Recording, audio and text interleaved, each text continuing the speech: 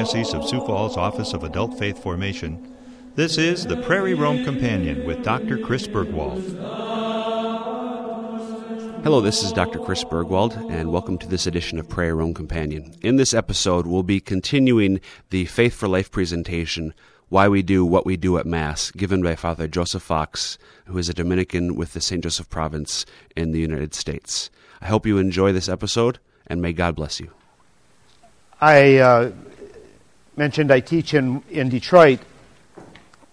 I do graduate courses as well, and there are about 12 priests from different parts of the world that are in my class.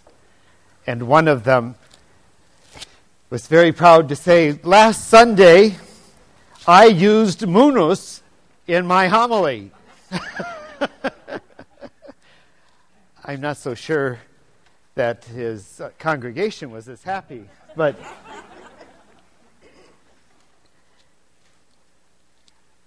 I want to throw out to you that this word munus, it's a Latin word, okay, used by Latin-speaking peoples in ancient times. You find it in the literature. Liturgy, what you see in Canon 834, is taken from the Greek word that means the exact same thing. Okay? Liturgy is the Greek, taken from the Greek word that means the exact same thing as munus. Very early on, it got used in a rather exclusive way in the cultic context of worship. Okay? Another word taken from the Greek that means the exact same thing is charism. Now, you're going to see a lot of that after the Second Vatican Council talking about these two things. And for those more Pentecostal types, we hear about charisms all the time. We also you can see in the literature and the history of the church, since the Second Vatican Council, a lot of theologians have tried to contrast the institutional church with the charismatic church. Well, you can imagine that once finding out what munus is all about, and charism means the exact same thing, that contrast doesn't work very well. But they built up quite a feeling about those being very different. But they mean the same thing. It's still a public task or function performed by a citizen on behalf of the community as one who was called up and commissioned to do something. Are you with me? The tendency is to like to kind of say, well, the Holy Spirit has designated me in a kind of direct way. Except that our understanding of the church, our understanding of Jesus, is that he works through the church. So a lot of times we may have talents and gifts, and maybe it would have been better because people like to see this charism as really being a talent, something that I have a native ability for, something I enjoy doing and am competent to do, often gets confused with the charism. Because, sometimes the community, through its legal structures, its authority structures, will ask someone to do something that they don't have a talent for.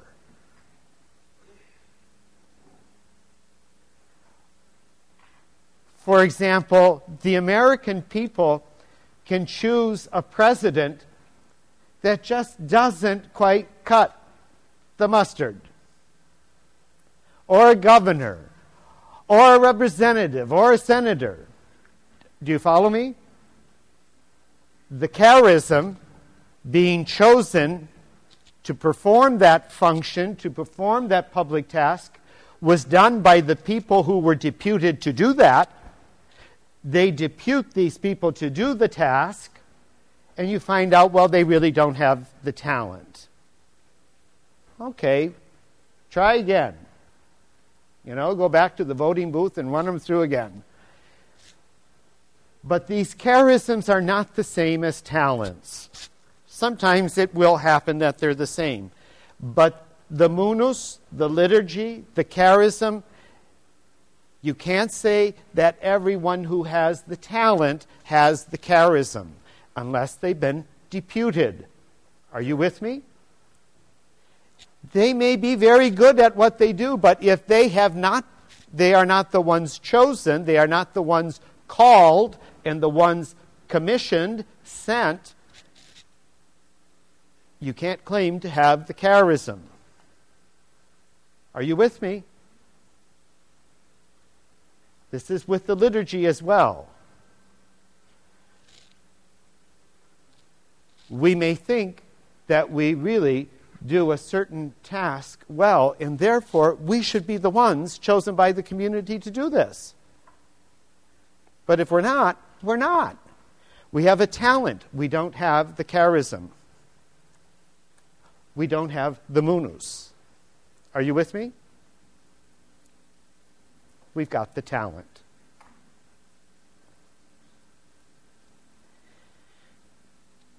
There is a personal dimension that enters in.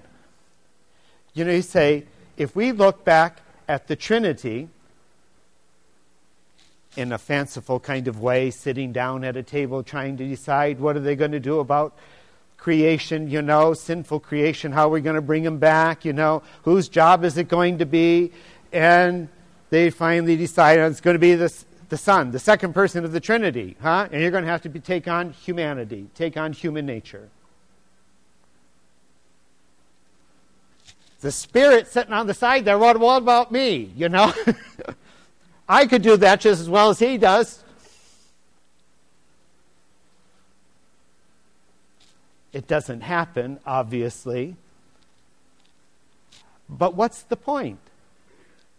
The Son is the one who is chosen, called, sent.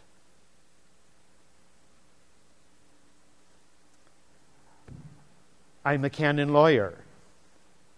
Cardinal Maida has in his archdiocese, I would say at least 15 of his own priests who are canon lawyers. They work in his tribunal, they work in his chancery. I am his canon lawyer.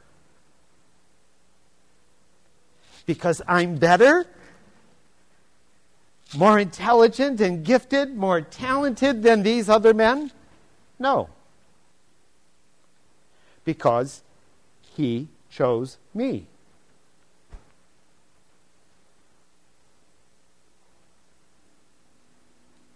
There's something very personal in that. You might have children. Some of you are old enough to have children. You might have children who are old enough to be professional people, doctors, lawyers, whatever. They are not necessarily the ones that you choose to be your doctor or your lawyer or your banker or whatever, because they just don't measure up.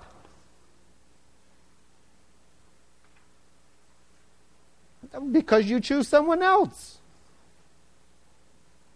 Don't you love them? Don't you appreciate their talents? No. You simply choose somebody else. It's very mysterious, but we can do that. No? We want to think for a moment about this church we belong to and the fact that we belong to Jesus. And he established this church, this network of relationships, of persons in relationship with him.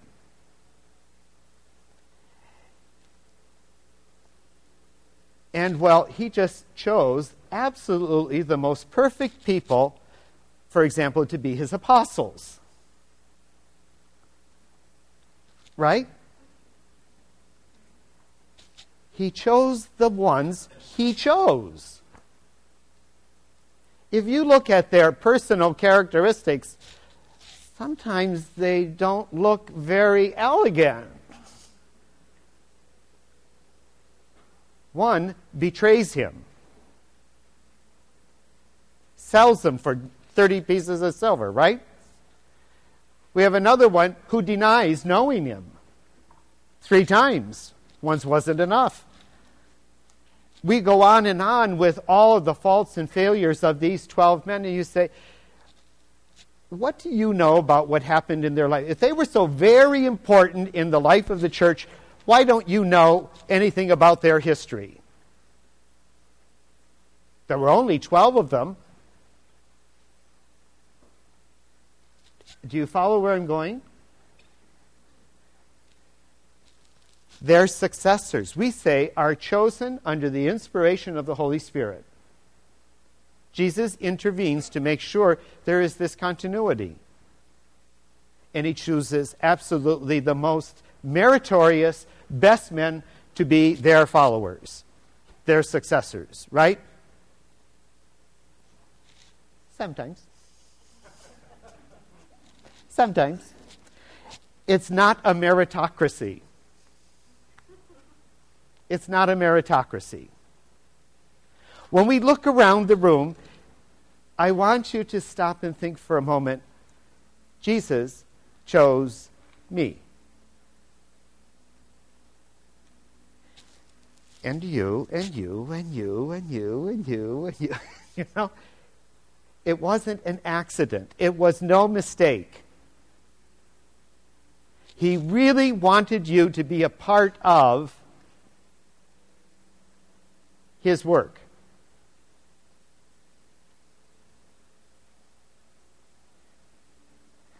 And he did it because you were absolutely the best people to be doing that. And thank goodness, no one here has any faults or failures or foibles or anything because, well, you know, it's a big task that we've got to do. Saving the world, you know, it's a big responsibility on our shoulders.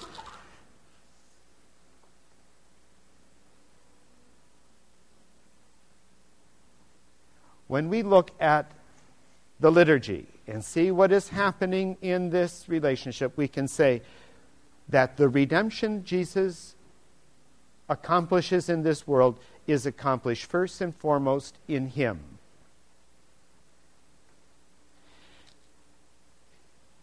His task is to help us be who we truly are.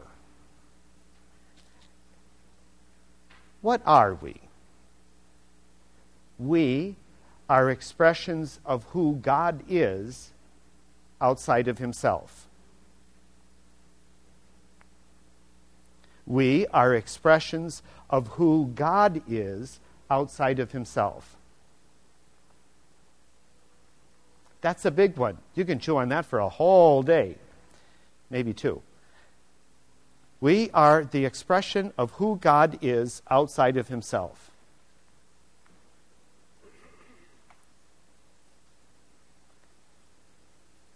Now, we have a tendency to look at God as being absolute being, as one who makes no mistakes.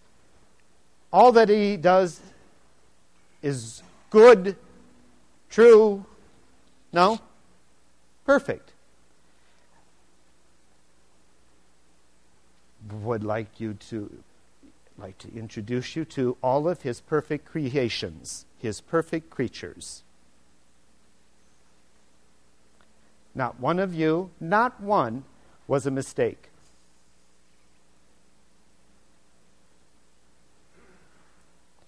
However, if we are going to be who we truly are, we find out, number one, because God is absolute, perfect, total, complete, we kind of look around and say, as perfect as we are, we're not. God may be infinite, but we are clearly finite. And if I'm going to be that expression of who God is outside of himself, and I'm finite and he's infinite, well, then I want to be in relation with the rest of you folks because I can't do it alone. I can't be a good expression of who God is outside of himself unless I tie in to your life as well. I can't do it alone. I'm always a finite, perfect as I am, a finite expression of who God is outside of himself. And therefore, not a complete expression. Incomplete. I need to be in relation with the rest of creation. And if I am going to give God what he deserves in worship, praise, thanksgiving, adoration, glory, if I'm going to do that, I recognize I cannot do it alone if it's going to be complete, if it's going to be adequate. Because the best I can do is my own little finite part. I really need the rest of you. And that happens with Jesus, except that as God himself, when he worships the Father as a man, he brings all of his divinity with that. No one of us is left out. He is connected with us in an absolute, radical, divine manner. But we don't have that. But we can buy into it. We can buy into his interior life by an intimacy with him, which he initiates.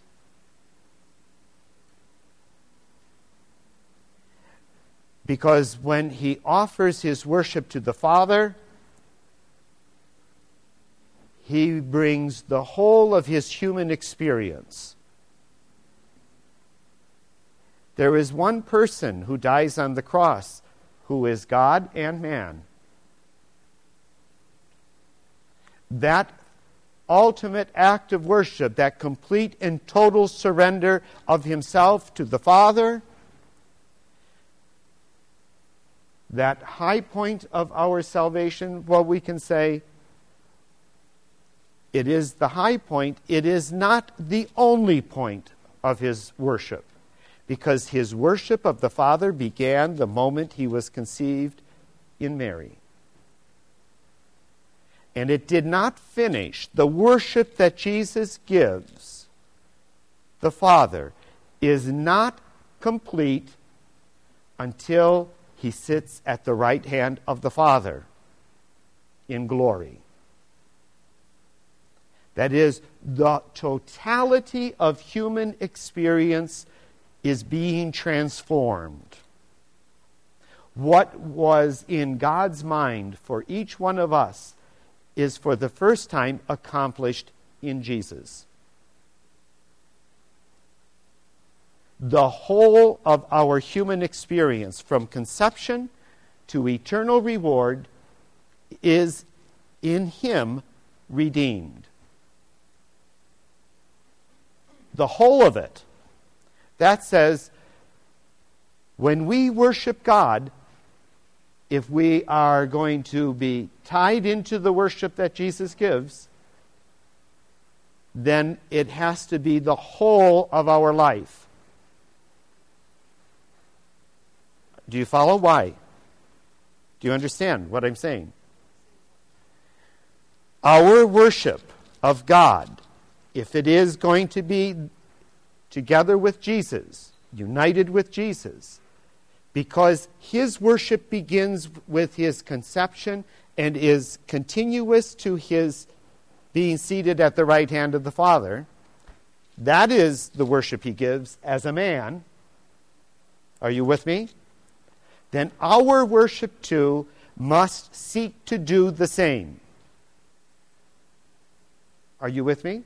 That is, we have to bring to Jesus the whole of our human experience and begin to put it into God's hands, to offer that to the Father.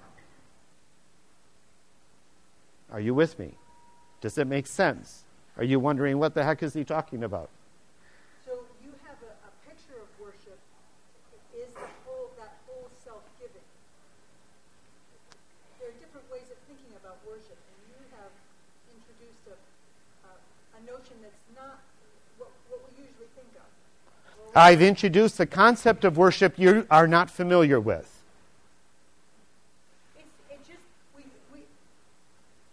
Usually I have a more limited image of worship as praising God or telling him he's wonderful. But if it's going to start at my conception, I wasn't talking to him about his glory that I remember at that point. But when I give my life to Jesus, that's the whole thing, to his whole life. And just the act of putting it before the Father in love is what worship is. Is that what you're saying? Do you follow that? The simple act of presenting the whole of our life to the Father is our worship. You just say, now, I want to go into this, just if you can hold just 1 second. Write down the question. You just say that. This struck me most profoundly when I have been celebrating the sacrament of the anointing of the sick. Someone in their last hours, last days, last year, I don't know, someone in danger of death. It struck me most in those cases where it was truly the last hours of their life. So I go, and I celebrate the rite, and I anoint them with the oils. And they're still alive. Now what?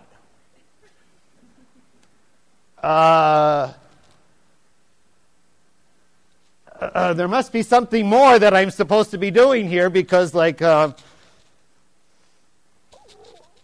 what's it all about? Here we are before God. This person is suffering. What more are they supposed to do?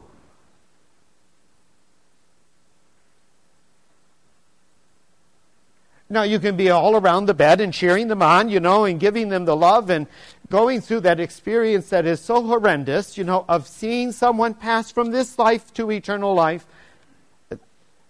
It's a terrible thing for us to have to think that they might actually go to eternal life, eternal reward, isn't it?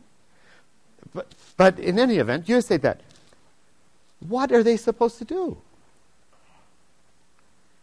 Simply give themselves to God. The worship that is being offered now, at this point in their life, and this is important when you say, well, what was it that was going on in our life every other time when we celebrated the worship of God? Whether the Mass or the other sacraments, you say, it is the choice that we make to give ourselves to God. Unreservedly. And if I do that, then I would think, well, I've got to be overcome if I have any appreciation of who I am. And you should, because you are God's perfect creation. He doesn't make a mistake. We make plenty, but he doesn't. You say then, thank you. Thank you. This life is good. Now, I may suffer. Things may not always go the way I like. I can get my nose really bent out of shape. But when push comes to shove, thank you. I can give God glory. I can give him adoration. But in the end, what is it that I'm doing? I am choosing a particular kind of relationship with him, and that is totally interior to myself. I don't have to make the sign of the cross to do it. Are you with me? I don't have to do that. I don't have to get out of the bed that I am suffering and dying in and run around the house, you know. I don't have to get all the beads and say say the Hail Mary, Our Father, do the rosary. All I have to do is simply choose to give myself back to God.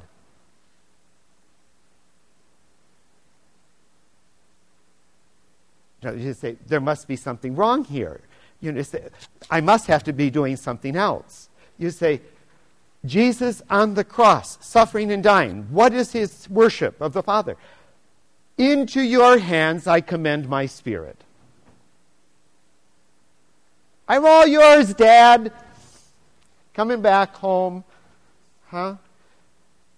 You sent me to do this. I've done it.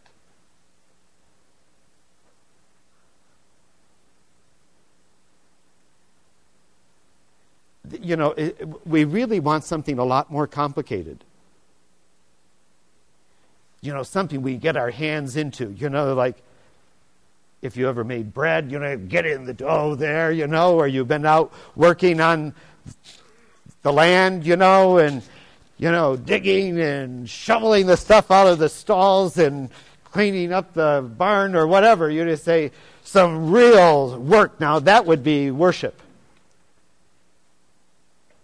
Except this worship is the free, simple choice to give all we are back to God.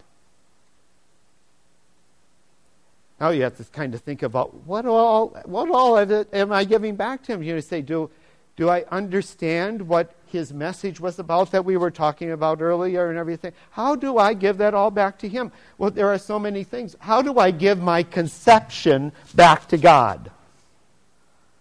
I wasn't around there. No, I was around for it, actually. I can't possibly remember what that was. But it was all part of the gift that is me from God.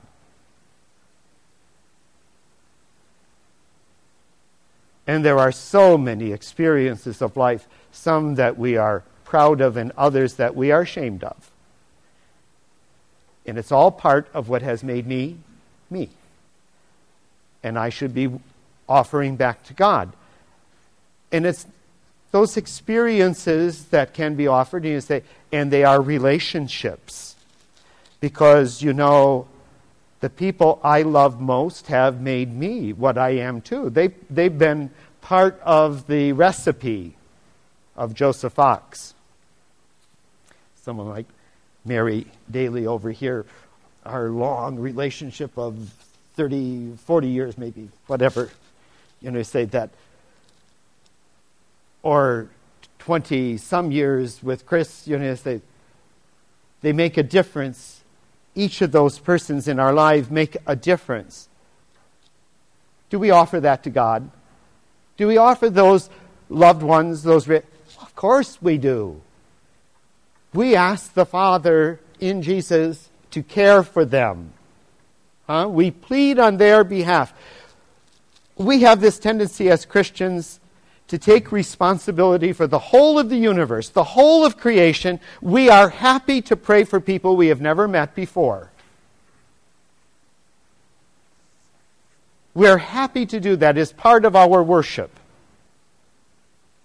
Why? Because when Jesus comes into the world as the Redeemer, his task is to make this creation part of him. To identify with us, to identify with this creation. Because do you know that God cannot worship? The relationship between the persons in God, in the Trinity, is not worship. Because worship is only for the relationship between creatures and the Creator.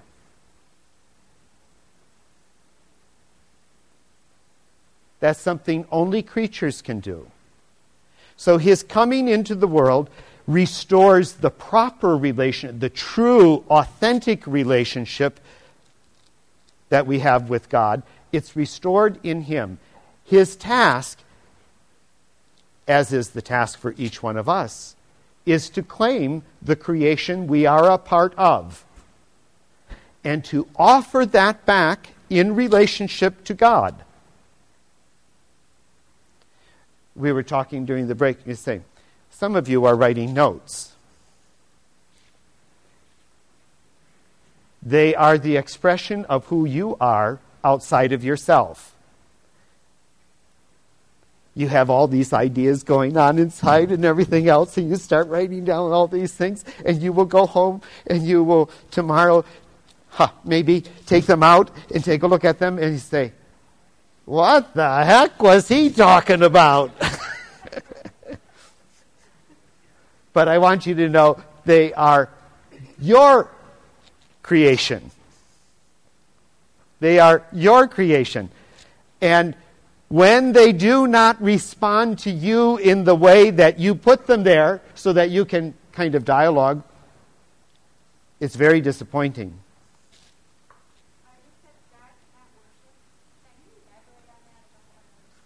The relationship, when we talk about worship, worship is giving to God what belongs to Him. It is the relationship that creatures have to the Creator.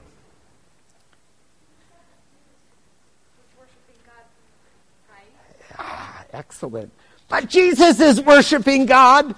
The second person of the Trinity becomes man. He takes on a human nature.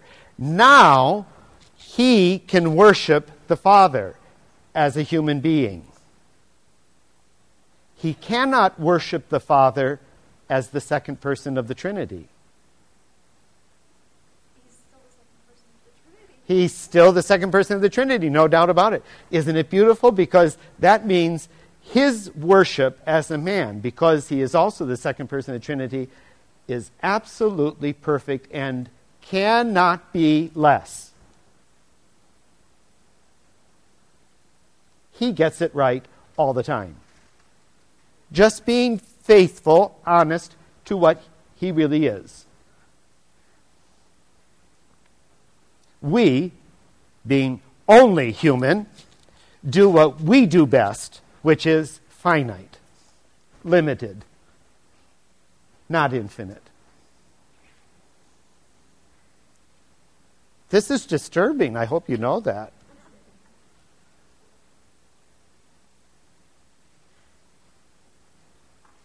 This worship that Jesus gives to the Father, this life of worship, you're saying that we are looking at the life of Jesus in this moment as the entirety of His life is giving worship to the Father.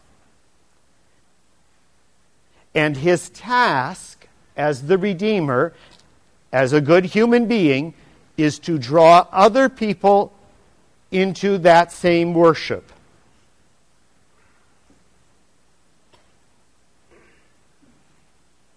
He redeems when He is able to convince others to join in His worship of the Father, the kind of worship that sanctifies us too.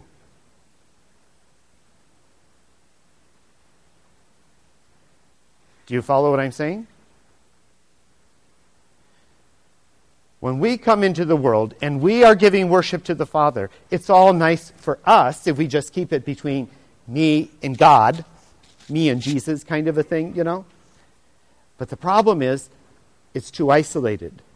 It doesn't reflect who we really are. We are part of a creation. And we really need the rest of that in order to adequately reflect who God is. We do it in an inadequate way, humanly speaking. We need the connectedness to the rest of creation in order to give a complete worship to God. We go through life trying to bring more and more people into that proper relationship with God, which is a worship relationship. Jesus does that from the moment He comes into this human reality that we are. And He continues that till He sits at the right hand of the Father. And he continues that work by co-opting us, by drawing us into his life and making us his representatives.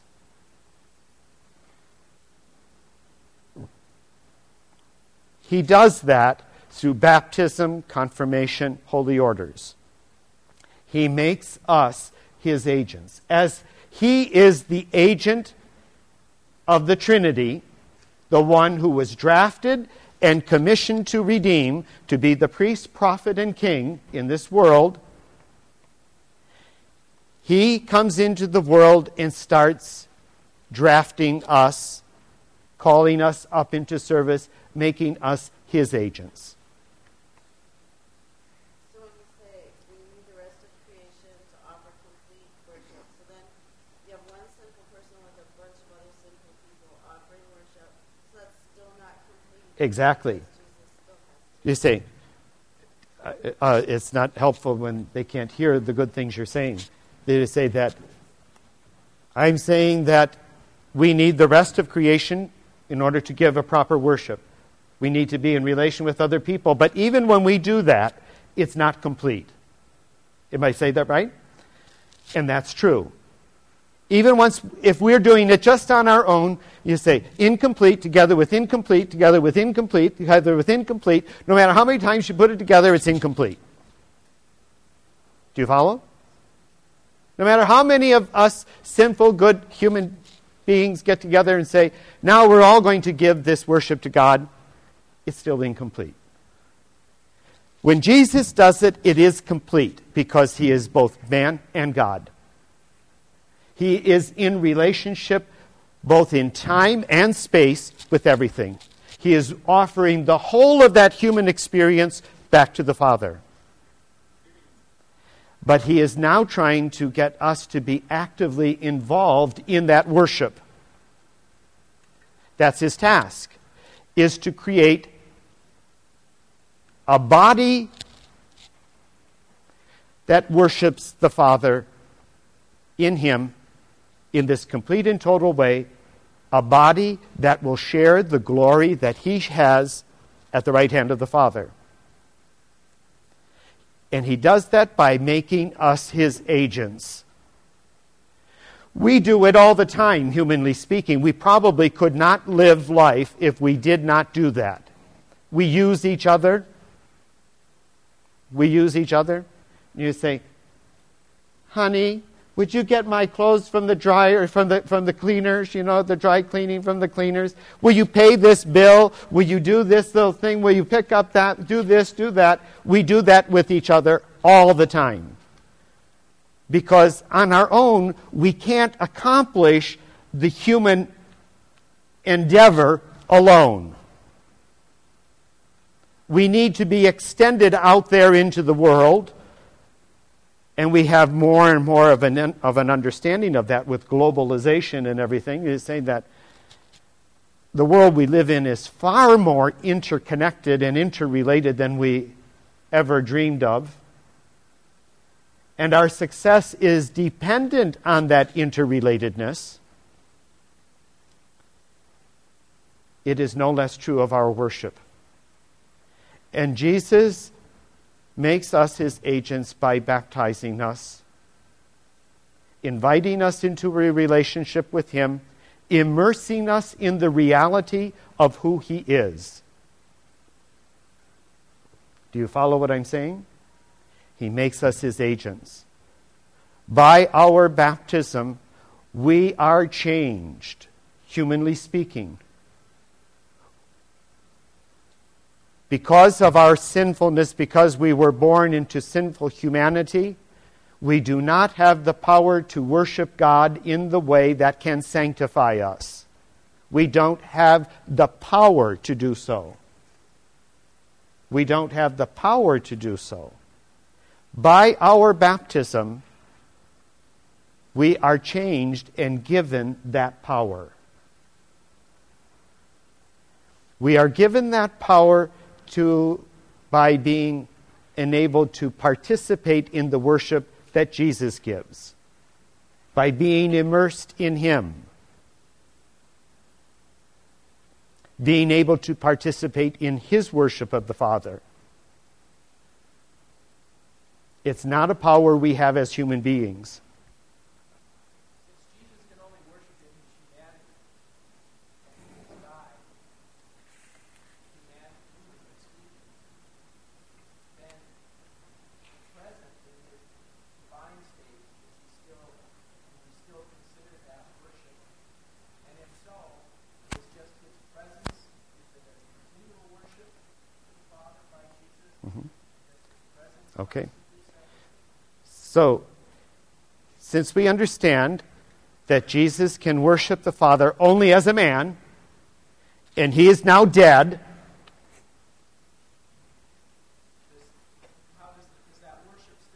does that worship still continue?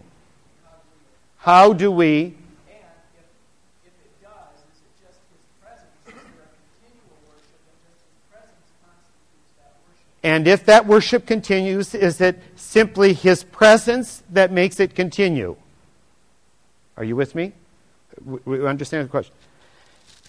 When we look at this, we say, we're looking at the human condition again. And we say we look at that beginning with conception and continuing to eternal reward. Why do I say that? Because we know in faith that we do not cease to be with our death. If we did, and Jesus died, it's over. And St. Paul talks about that very expressly. You know, if there's no resurrection of the dead, we're the most pitiable of all people. Because we have staked our life on the conviction there is a resurrection of the dead that we know from the fact that Jesus is resurrected from the dead. His humanity continues. He continues to be human. So what is he doing at the right side of the Father? Would be the question. He's worshiping the Father. It doesn't stop here. This relationship of worship, the proper relationship that we have with God, the beauty is that we get to continue that in eternity. So get to enjoy it now.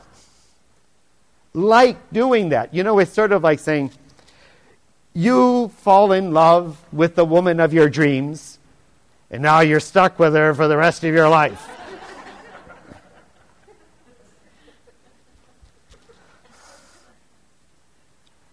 Well, what would you want to do in that relationship?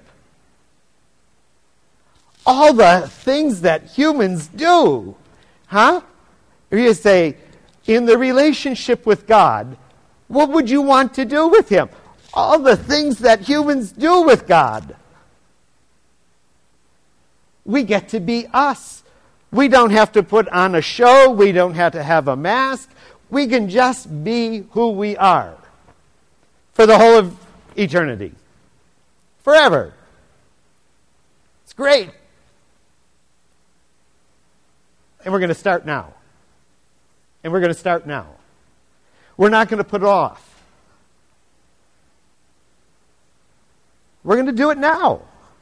And we're going to let that permeate everything we do. Does it get better than this? That worship relationship didn't stop with Jesus' death. And I want to underscore that. His human experience is not completed, is not finished with his death. We will get to meet him in heaven as a human being. Now, I wonder what the questions we might have for him and all the rest of those things and all the interchanges, all this, we'll have the opportunity. But what is important for us to see is that he wanted that to begin now, in our world. He wanted to make it accessible for us. So, out of all of humanity, he has chosen us to be his agents in the world, the leaven in the yeast, that makes this happen now? That brings that redemption in this world?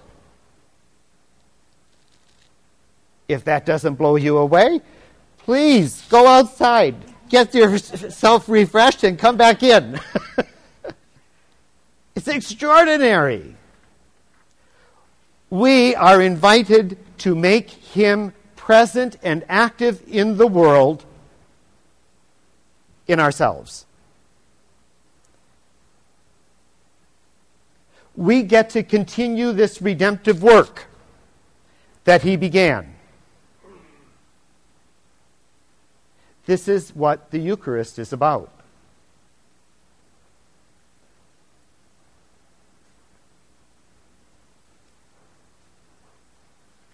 Do you follow what's happening here?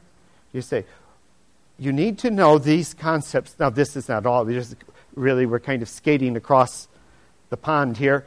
But you need to have some of these concepts before we begin to talk about the celebration of the Mass. Because in the Eucharist, in the Mass, the Eucharist, the thanks that we give to God, Eucharist is thanksgiving, right? The thanks that is given to God. This is Jesus offering thanks to the Father, showing us what the real relationship of creation is to the Creator. We get to see that in Jesus. He's saying, in that, he has co-opted us to kind of live it out, experience it. And if some of your looks are any indication, like most Masses, you're terribly involved.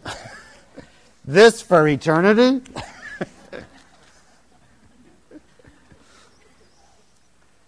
Just say, this is incredible. The sad part is that for the most part, when we celebrate the Eucharist, we do it as spectators and not as participants. We kind of peer in there and watch what's going on. And what is going on? You know, there is an interesting thing in the Second Vatican Council, in the first document they come out with, Sacrosanctum Concilium on the liturgy. They say that Holy Mother Church earnestly desires that everyone participate in the celebration of the liturgy in a full, conscious, active participation, which is required by the nature of the liturgy itself. That when we look at liturgy, when we look at this munus, it requires that we are engaged fully, consciously, actively. Now, in the United States, in most English-speaking countries, this word active is one word, active. It seems to give the impression that what I'm doing up here, moving about, is active. And what you are doing is passive, right? You're just sitting there. No. There is a Latin word for that. Activa participatio is this outward activity, this movement, if you will. And you've been hearing for the last 30 years at least that you should be actively involved at Mass. That means you should be getting up, sitting down, you should be the reader, you should be the welcomer, you should be the extraordinary minister of communion, that you should be doing all these, you should be singing, you should be doing... But the word, in fact, that was used by the Second Vatican Council was not activa participatio. It was actuosa participatio. Now, we just don't have it in English, okay? So I have to explain. Actuosa has to do with the interiority of action. Now, I'm trusting even those of you who very wisely didn't bring a pen are still actively engaged in this workshop. Churning these things in your mind and wondering, how heretical I can get before I finally leave. And what does this all mean for us? Or me, because it's my favorite topic. That's actuosa participatio. And you don't have to move anywhere. You don't have to go anywhere, folks. That person I described to you the first time I anointed someone in that danger of death, do you think they were not actuosa? Kind of engaged in what was happening? Beyond my wildest understanding and explanation, they were involved. With everything in that moment of life, day by day, hour by hour, everything being taken away, what is left? When I can't even go to the bathroom on my own anymore. When I am being done unto by everyone, and all of my powers are slipping away, I am still actuosa.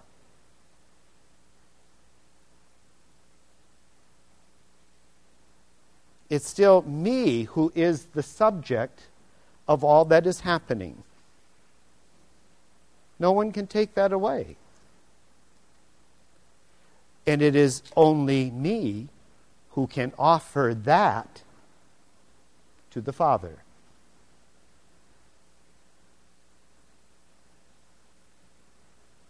No one can do it for me.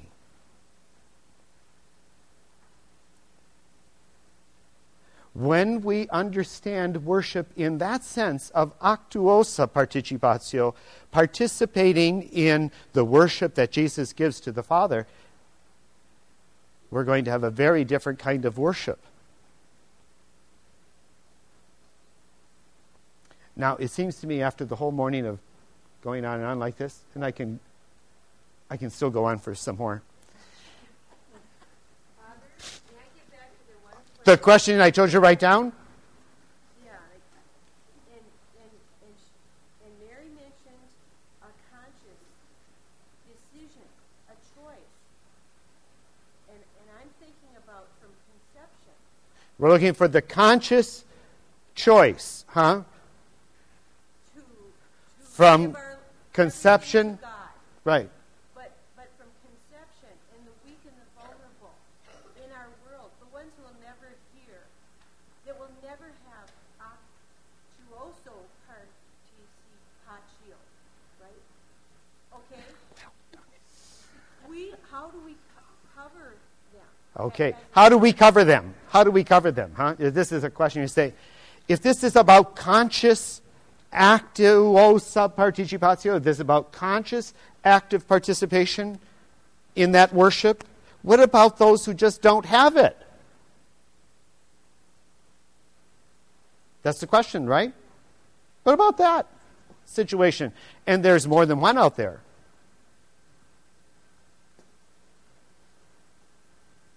We don't know.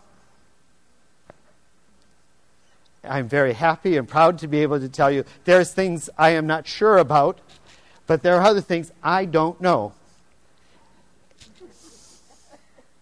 So the unborn, they were We don't satisfied know. by desire. No. It's interesting. There are a lot of people, priests too will tell you this. Baptism of infants. What are you parents doing? You're making the act of faith for your child. Ha! A joke. You cannot make such an act for anyone. For anyone. God cannot do it. How can you? This is why when we look at that actuosa being the subject of my own activity, God makes that absolutely sacred. So you're saying that God can't do that. God cannot make an act of faith for me, You can't make an act of faith for me.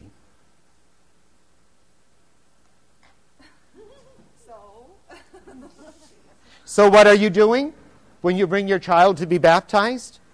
You are saying, I will do my part so that when my child arrives at that time in their life, they will be able to make the right choice. Now, you do this all the time. You might think that's a big deal, and it is a big deal, don't get me wrong. But you do it all the time without even thinking. Why did you give birth to your children in the United States? Forcing them thereby to be American citizens. Which, if they had their own choice, they clearly wouldn't have made that one.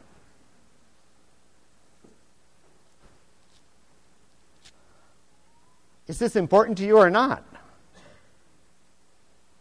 If it's important to you, then you will communicate to your children from the very beginning, right on through, why you ought to be proud of the good old USA.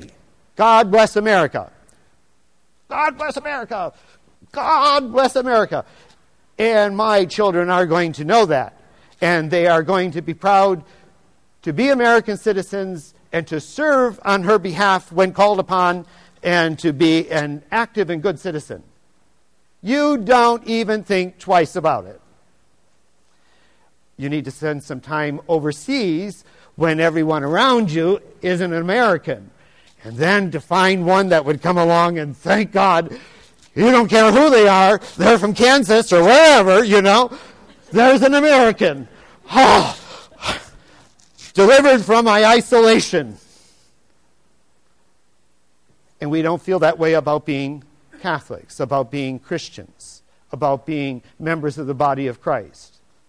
And what you are doing at baptism is saying, you betcha, I am going to make sure that my child so loves Jesus Christ, they wouldn't even think about another option. They'll be so overwhelmed by my conviction, by my love, by my commitment, they wouldn't choose another thing.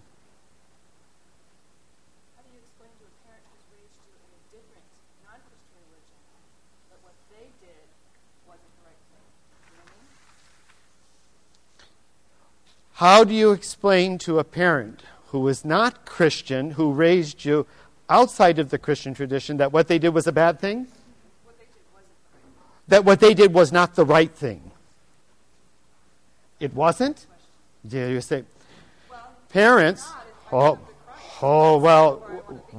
exactly, one thing at a time. I want to respond, I say,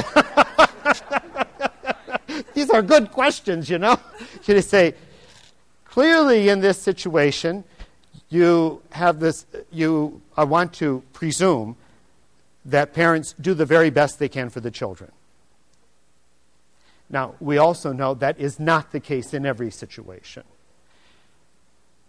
But presuming you have a God-fearing mother and father, and they bring you up outside of the Christian tradition, there are reasons for that happening, no?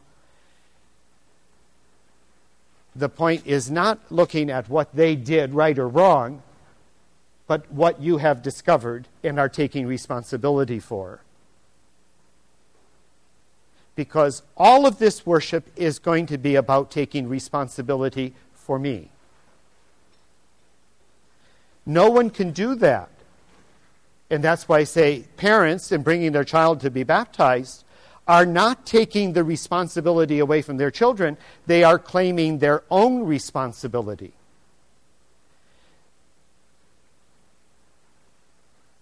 Now, you hope that you, in a responsible way, can give them an understanding, but they still are responsible for doing that. That consciousness includes the responsibility clause, that I am able to answer the questions about what I do, the choices I make. So you're saying that possibly I was raised that way, so I come to the conclusion. Exactly.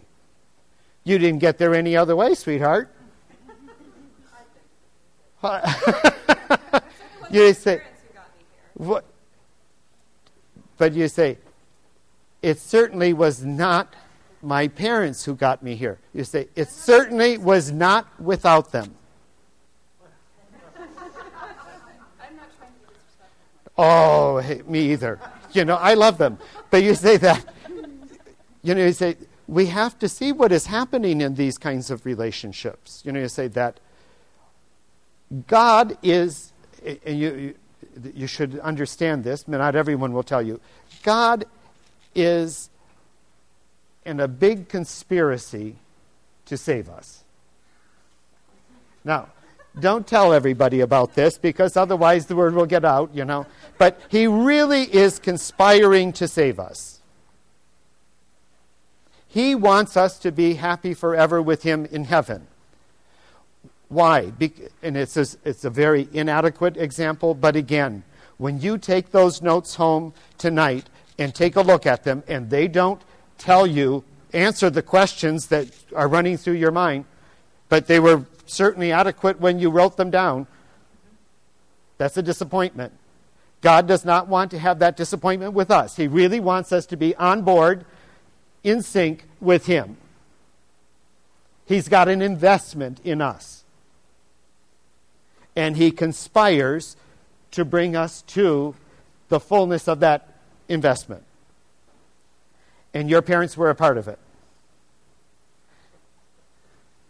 They are, Now, not the way they thought, perhaps, but they are. And the question is whether or not you will take responsibility for making sure that they are.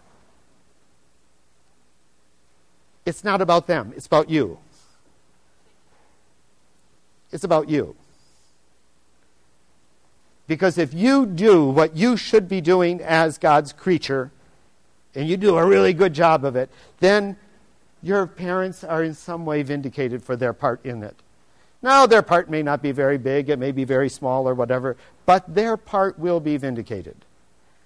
It's not about them, it's about you taking responsibility. And that's what's happening in the Mass. When you look at these canons I gave you, 834 is telling us about that munus. It's telling us about liturgy, okay? As an exercise of the priestly office of Jesus, the priestly function, the priestly munus of Jesus. We get to participate in his munus of sanctifying, his priestly munus, when we celebrate the liturgy, which is nothing less than the public worship, the entire public worship, that is the integral whole worship, public worship that Jesus offers to the Father, together with us. Are you with me? How do we get called up? If you look at the Second Vatican Council, the document on the church called Lumen Gentium, you will see there is one whole chapter dedicated to the universal call to holiness. Jesus, when he was among us, in the message that he gave, that prophetic message, the gospel, that was supposed to guide the whole of our life, getting us back to eternal reward, he called every one of us to be holy as his Father is holy. He called every one of us. That was the draft. That was when we were called into service. Those who answer the call to become his agents, that they choose to be baptized, accepting that call, they receive the commission then to participate as his agents. But wasn't that call there before he came? Couldn't it happen? The call was there before he came, but he gives the call now as coming from him. The call we heard before in the Old Testament is addressed to God's chosen people, to the Jewish people. The call that Jesus expresses now from the Trinity is a call to everyone. We are all called to holiness. Nothing less will satisfy us, humanly speaking. It's our choice to accept or not that call. When we are invited by Jesus to participate in that, and gratefully, thankfully, many of our parents were able to bring us to that, so we got immersed into that reality from very early on. Others found out about it later. But the call is to be his agent, making Jesus present and active in the world. Present and active as the Redeemer. Present and active giving the worship to the Father that Jesus gives. Are you with me?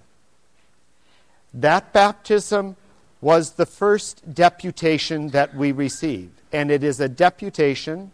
It is a power to participate in Jesus' worship. It is not the power of eligibility. When we were talking about citizenship before, remember, we become citizens with the saints, members of the household of God, but we are not yet eligible for public office. That happens with the sacrament of confirmation. Unfortunately, the way things have developed over the last 50, 70 years, whatever, we have been asking people who are not so empowered to do public official activities, like being the reader at Mass, like being extraordinary ministers of communion, and so forth. Technically speaking, they need to be confirmed before they do that. Some of the other offices that many of you would perform, I presume, being a godparent is an office in the church. To be able to do that, you have to be baptized, confirmed, and have received communion. Marriage is another office that you are receiving a special. You say it's not always a sacrament. You say because marriage is a sacrament only when it's between two baptized persons. So if you are married to someone who is not baptized, you still have the office in the church, but it's not a sacrament. Do you follow? It's a complicated thing. I don't want to go in there. I don't want to go there. I just wondered if confirmation, you were saying confirmation is required for these offices, is it required for marriage? You will see that in the law that is. But they also, on occasion, let it go. It's unfortunate, but I'm just telling you what is done versus how it fits in this overall picture. Because we're going back to that matter of choice and a real change occurring because of these sacraments that we receive. By our baptism, we can participate in the worship that Jesus gives to the Father, but that's somehow making his worship mine.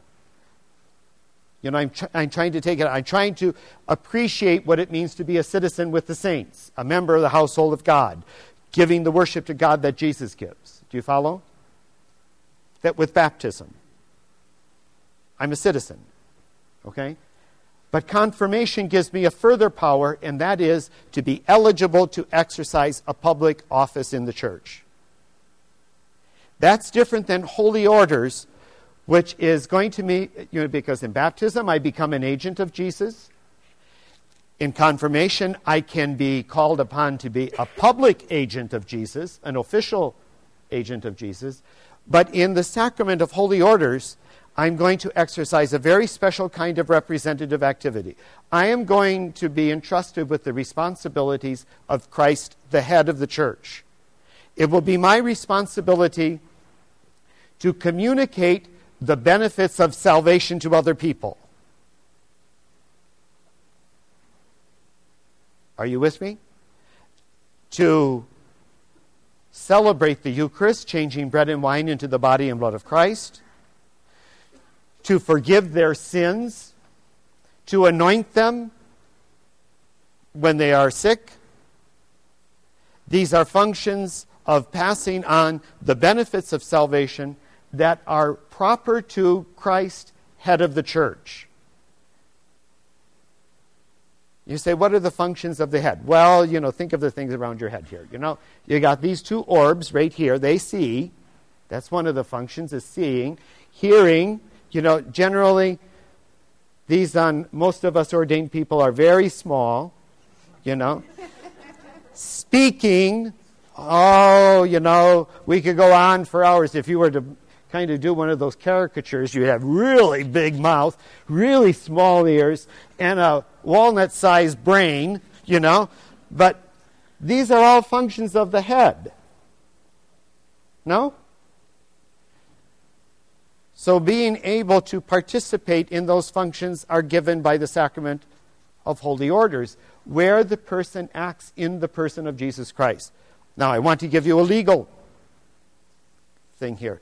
I'm giving you all kinds of technical stuff today. A general representative activity we talked about, we do that all the time, is always very limited. Pay this bill for me, pick up my clothes at the cleaners, or whatever, That's very different than power of attorney. You know what that's all about, don't you? We get to a certain age and all of a sudden we know what these things mean. Durable power of attorney, the one who can pull the plug on you. I mean, that they can pay your bills when you're incapacitated and things like this. That means they can go into your money, right? They can sell the house. Well, it's limited power of attorney because it can be limited to what those powers are. But those powers are exercised in the person of the one on whom you are acting. Not just a general representative activity. These things you can literally, depending on how extensive that power of attorney is, you can sell them out of the house. You can sell them down the river, You can pull the plug. The sacrament of holy orders gives that power to priests, bishops, and deacons in limited ways. They are exercising functions of Christ, head of the church. That's different than the faithful who are baptized and confirmed. And it's rather obvious how it's different. And these are personal choices conferred by the sacrament. When we talk about sacramental character, you probably have read in the Catechism, even when you were younger, that it's an indelible mark imprinted on the soul, which is a nice concept. It's a nice little image that doesn't tell you very much. It says it's not repeatable. But if you want to know what the sacramental character is, it is technically, if we were to use the language, an ontological change. That is saying, according to our being humans, we have certain powers. We can reason, we can choose, we have feelings, we have all these different things that are part of our human powers. The ontological change gives powers that are not part of our being human. And the sacrament of baptism, confirmation, and holy orders gives a power that goes beyond our human abilities. The power in baptism is to participate in the worship that Jesus gives to the Father. It's the foundation for our being able to share in eternal reward. To be able to share in that eternal relationship, the proper relationship, which is worship of a creature to the Creator. In confirmation, the power is given for us to be chosen for official representative activities. And the power that is given in holy orders is to act in the person of Jesus Christ, head of the church. Are you with me? You've just gotten a whole truckload of information. We want to look at this and say, when you look at 834, it's telling you what the munus is, what the liturgy is. When you look at 835, that canon is taken from chapter 5 of Lumen Gentium on the universal call to holiness. We see who is deputed, and the deputation is directly linked with the sacramental character you have received: baptism, confirmation, holy orders. So looking at this Canon 835, we see who is deputed: the bishop, the presbyter, the priest, the deacons, and the rest of the faithful. And it mentions specifically married couples. So when we look at the task, the function, you say, what is that task here? It's that of worship.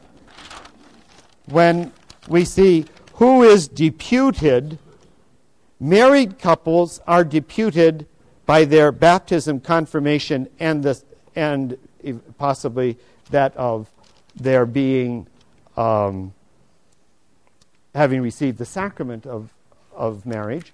Otherwise, by the fact that they are married, they are deputed to live their conjugal life in a particular way and care for the procreation and education of their children. Those are their specific acts, because we see the person who is deputed and the acts that are to be done.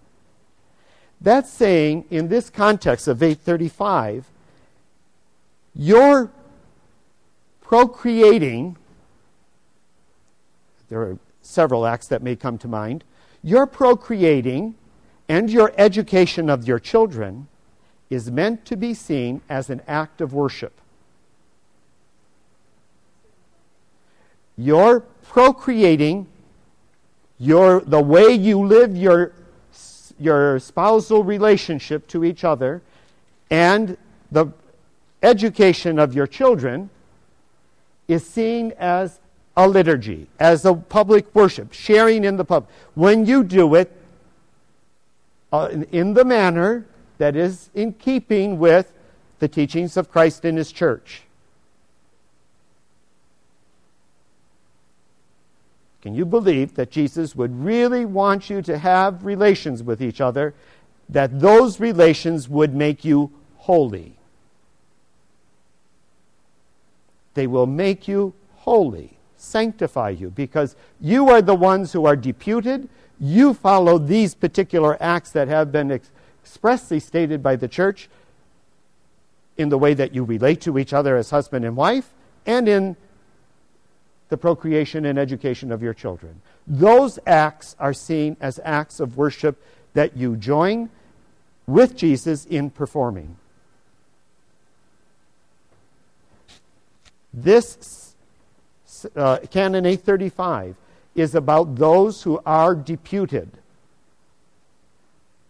The acts, remember, because we are looking at the task or the function, these acts that are being done by the citizen, by the one who is deputed, we look in each case and say, not everything we do is seen as being liturgy, although everything we do could be part of our personal worship. That's private worship. The public worship, the worship that Jesus gives to the Father, head and members, all of us together with Him, that's liturgy. That's the fulfillment of the munus. And included in that, when you look at this canon here, it says the ones who are deputed are the married. And how do they do it? They do it by their spousal relationship to each other, by the procreation and education of their children. Shocking. You probably never heard about that before. I'm sorry we don't explain that clearly enough as priests to people when they are getting married or afterwards even. There are other specific acts. You say, not all of my worship. When I pray the rosary, it is my worship. But it is not liturgy. The liturgy is going to be the public worship that Jesus gives to the Father. Head and members, all the members of His church, giving to the Father. That will be the public worship. So when I look at the sacraments and I celebrate the sacraments, when I celebrate Mass, I do something liturgical, public worship. That can sanctify me. My private worship I still am obliged to do, but it cannot of its own make me holy.